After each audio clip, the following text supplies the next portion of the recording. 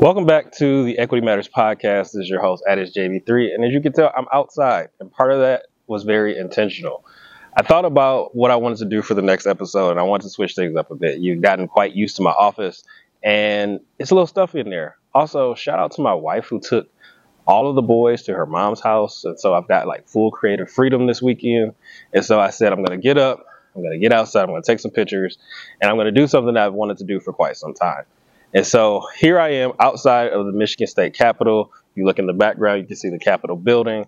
And I've been researching this one particular location for quite some time because I wanted to make sure that I had the backdrop being the Capitol and I had somewhere to sit because, y'all, it is hot. It is 80-something degrees and the air quality still is not that great. You're going to hear cars behind me because this is live. So this is a real thing. So bear with me. And also, I've got a microphone now. So I've got a mic that's hopefully going to cut out some of the extra wind, but we'll see how that goes. This is what happens when you put a little bit of money into the thing that you want to see prosper. So what are we talking about today? And part of the reason why we're here outside the Capitol is because I wanted to talk about politics, and not just politics as the way that you think about it with the legislature, when you think about the Senate, Congress, whatever. I'm talking about respectability politics. And I'm thinking about some of the challenges that people of color have faced when it comes to playing the game. And so, of course, in titling today's episode, The Mask We Wear, I'm thinking about the ways that we've had to minimize ourselves or to not show up as authentic as we would like. So first things first, let's define respectability politics. In the simplest of terms, it is a manner of subjugating yourself to the dominant theories, or what do the dominant majority do in order to be deemed as acceptable or appropriate. When I think about that, it makes me want to gag. And I'm not going to sit up here and act like I've never participated in or benefited from respectability politics, but it's something I'm a lot more conscious of. When we think about the ways that, for instance, Black women have to change their hair, why else would you see something like the Crown Act being passed if there wasn't an issue or a problem where people had to change the way they were to show up in certain spaces? You think about professionalism, or professionalism as perhaps even a form of white supremacy, the ways that we conduct ourselves in etiquette and manners. All of these things play a role in respectability politics. The thing that we don't talk about as often is the fact that respectability politics is definitely stemmed from a form of white supremacy. When you think about what is the standard, what is acceptable, what is appropriate, what people want to see, that didn't come from here. So what do we do about it? There's a lot to consider. Now, one of the things I was thinking about as I was preparing this episode, I was thinking about the fact that in order to survive in many cases, you have to play the game. And so I've had Black supervisors for a while. And I recall a situation where things were getting pretty hectic between me and a certain constituent. And I remember talking to my supervisor at the time, and she mentioned that, sometimes these are the things that we have to do, and this is the cost of Black leadership. And it stung me in a way that I don't think I really took time to recognize. When I think about the fact that here she is, a Black woman who's made it to the highest of ranks that you can make it in a certain position, and she still finds herself having to sacrifice pieces of herself to show up. That's unfair. And I didn't want to say anything at that particular time. I've had time to reflect on it, and it still bothers me to this day. It's unfair. It's unfortunate that we have to take pieces of ourselves and slice them off in order to say that I am acceptable here or that I belong here. Because if I'm bringing only a piece of myself to the table, then I'm not there, right? You think about it, I don't actually belong if I am not bringing my full self into the space. There are so many consequences that you have to bear in mind with that. I think about survival in particular, but I think about people's economic livelihood. Am I willing to lose my job because I can't have my hair out authentically or naturally? People have to make that decision every day. Am I not going to cuss someone out because they have said something to me where I feel like I have a genuine reaction and I deserve to be heard, especially if they've had a chance to be heard? These are all things that you have to take into consideration.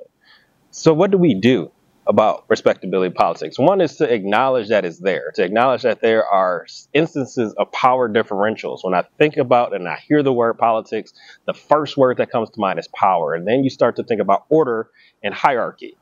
you start to see that there's certain conditions in which people of color are not allowed to be full participants in the majority's game. And you play the respectability politics card in a way to navigate and maneuver throughout that space. It also calls into question this idea that I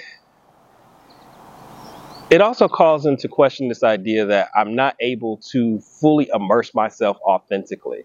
What matters to you in this moment? Does it matter that you are not being able to be your whole self? Are you accepting that? And the biggest issue, perhaps, is the fact that it starts to center whiteness in a way where we don't disrupt oppressive hierarchical systems. If we continue to just play the game, we maneuver in a game that was not created by us, not to benefit us, and it positions us further off.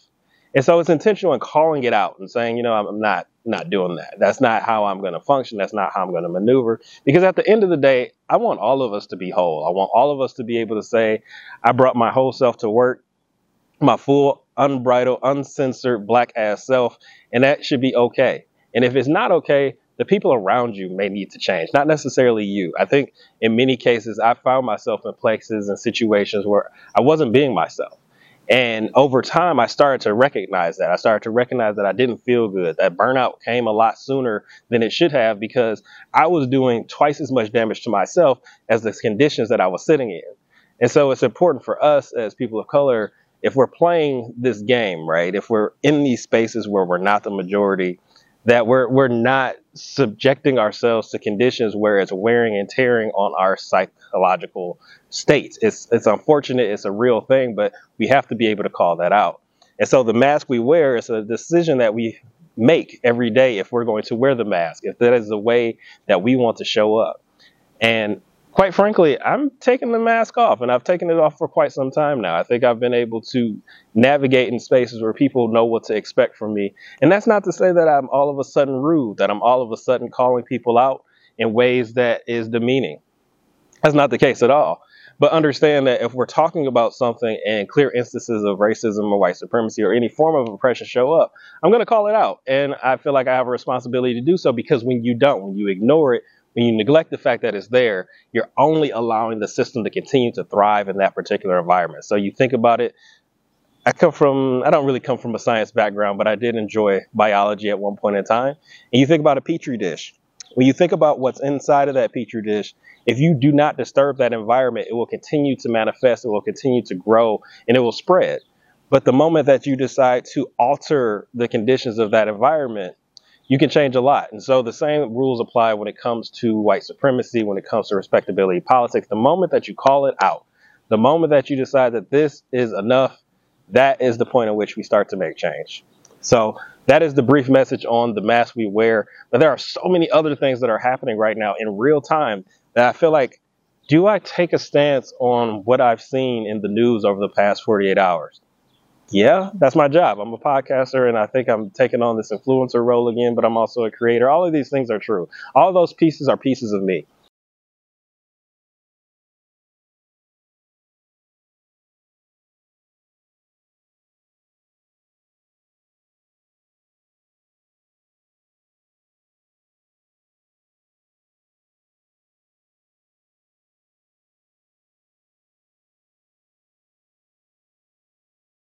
And so as far as the Supreme Court goes, wow, we knew that things would happen, but I didn't think they were going to happen this fast and this violently. It's so disruptive to consider the changes that have been made to affirmative action in a matter of hours. I think about people who have willingly acknowledged that they have benefited from these type of systems and been able to go on to higher education and to get the highest of degrees. And now we're talking about this idea that may not be feasible for all. And also consider the fact that, again, these systems are racist, and so they're designed to do racist things and to have racial inequities be the outcome. I don't know if I'm as surprised. I'm disappointed.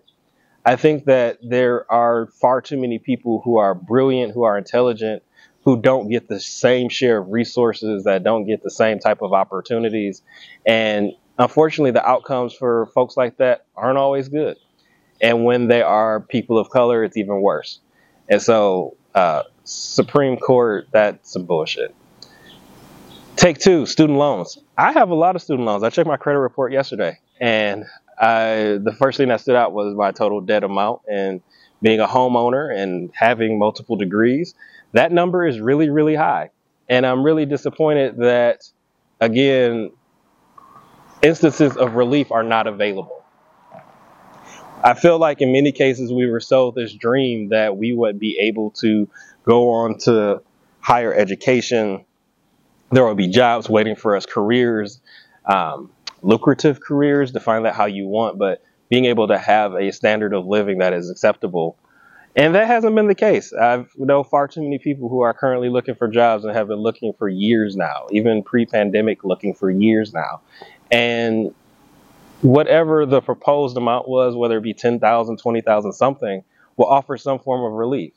Now, I haven't paid student loans in a while because I was in school at the height of the pandemic when the order came out for the loans to stop. But I also haven't been paying because obviously they're on pause. I'm going to have to pay a large amount at some point in time, and I'm tight about it. What am I going to do?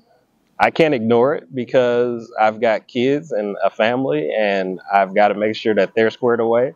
But I also feel like I can't pay it because I've got kids and a family, and I need to make sure that they're squared away. And so we're in a very tight situation, and it's unfair. And again, I feel like people of color who bear the brunt of these issues. And sure, there are white people out there who have student loans. I'm not here to disagree with that, but I'm also saying that people of color are more likely to take out student loans. They're also more likely to bear the burden of multiple degrees with student loans. And so all of those things you put into consideration, it's a fucked up system. And I'm not sure what we do about it. I don't know. What I do know is that reform is necessary. And I feel like it takes the best and the brightest, the people that come together and say, hey, we got to do something about this.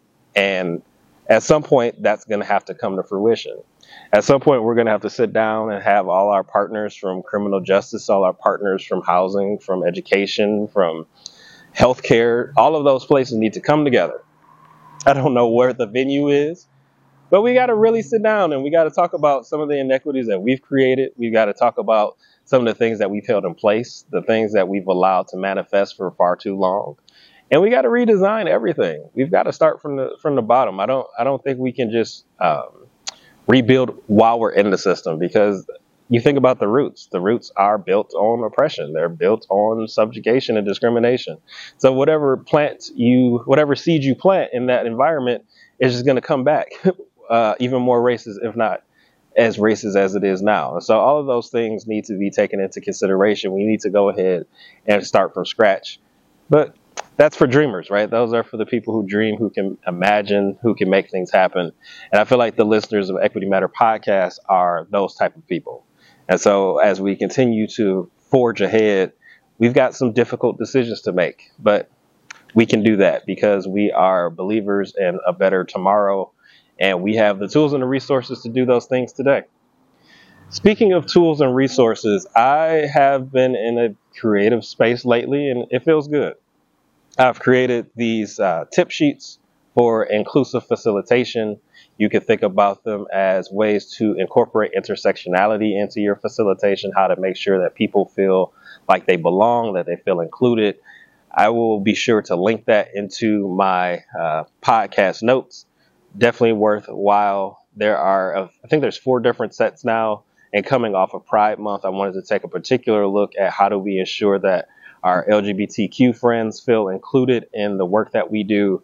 I realize that parts of people's identity often get left out. And so making sure, as I mentioned previously, that people feel whole in the spaces that they occupy, because that to me is most important. So I'll be sure to link that into the podcast notes. As always, there are details on ways that we can collaborate that will also be linked in there. Right now, the biggest news for me is I'm taking my time, and I'm enjoying that tremendously. I think it is a great, great feeling to be able to say, I'm not going to record an episode every week. I'm going to record an episode when I feel inspired, when I have the space to do so. And that's the path that I'm going to take from here on out. So like I told you in the last episode, I'm not sure when you'll hear me again, but I promise you that you will. So Until next time, folks, I want you to take care. Feel free to follow me on Instagram. I don't know how often I'm going to update the Equity Matters podcast page. I might just release episodes, but it's still there. That's Equity Matters podcast on Instagram. I'm at isjb3 on Instagram. And of course, all of these links are in the notes for the episode. So until next time, folks, take care of yourselves. Stay safe. If the air quality isn't great where you are, put a mask on, stay inside, especially if you've got lung or respiratory issues. It's not worth coming outside if it's going to kill you. So until next time, that's the third time I've said it, so that means I've got to commit to it. Take care of yourselves. Equity Matters.